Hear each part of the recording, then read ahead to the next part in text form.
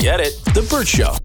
Time to get buzzed on the hot goss from Hollywood with Abby. It's the Burt Show's entertainment buzz. Former news anchor Amy Robach is opening up about the scary moment she thought her partner was dead. But before we get into that, we got some breaking news. Whoa, stop what you're doing. Breaking news now on the Burt Show.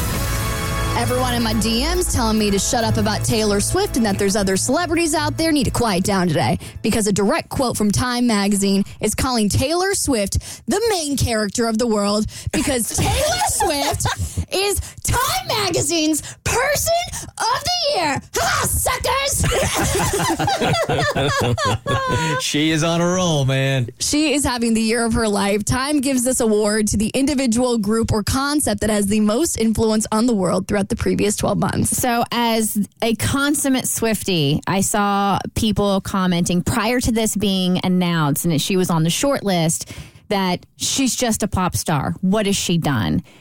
Please explain the impact that Taylor Swift has had on the world in 2023. Of course, Taylor Swift's an incredible artist, but the economic impact that she has had on a global scale literally rivals world leaders. I think Forbes just put her out on the top 5 list next to the world leaders of the planet. And like Taylor Swift is number 5. Like 1 through 4 are presidents of some of the most prominent countries in the world. I think I told you guys a couple of weeks ago when I was in Brazil and she was there in Rio and then Sao Paulo, all of the restaurants and all of the bars were so thankful that she was in town because they're all making money.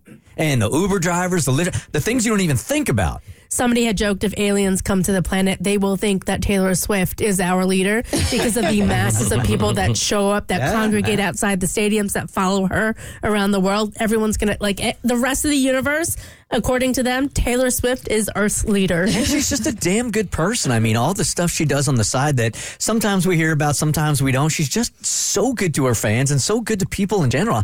I don't understand what the hate is, except sometimes it's just too much. Like, sometimes I do feel like the publicity gets to a point where it's hit saturation point, but it's all good stuff. I think this is incredible, and congratulations to Taylor Swift, but I also think somebody has to say it. This was Barbie's time, and she stole this from Barbie. I concur. She did. I'm going to disrespectfully disagree, but Time magazine said picking one person who represents the 8 billion people on the planet is no easy task. We picked a choice that represents joy, somebody who's bringing light to the world. She was like weather. She was everywhere. Yeah, the same but different. Like, I never understood.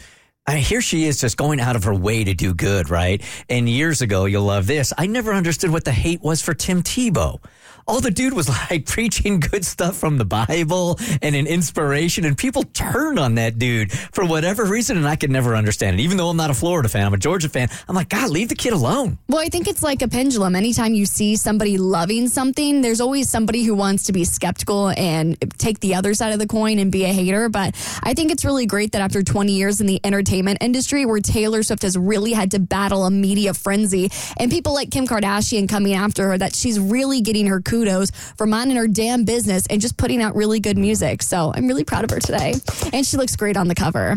Okay, so into some more sad news. I want to give a quick trigger warning for suicide because Amy Robach and TJ Holmes are finally opening up about their quote-unquote affair that allegedly got them fired from their roles as ABC News anchors. So they say it wasn't an affair, that they were in the middle of divorces, and that it wasn't an affair that got outed, just their romance that got outed. Yeah, so we talked about that earlier where on this podcast, they were explaining that, you know, they were in the middle of divorce and, you know, there was nothing shady going on. But they also talked about something deeper that was happening after they got fired, where after they were let go from GMA, Amy was sending some texts to TJ after she got something pretty concerning sent from him, and she thought he had actually taken his life. So scary. It's really sad to hear that was actually what was going on behind the scenes because, I mean, they did get a lot of backlash when it all came out in the headlines. So really sad to hear that was their reality. But it seems like they're all doing fine. Their spouses are now together and they're together out living their life. So good for them.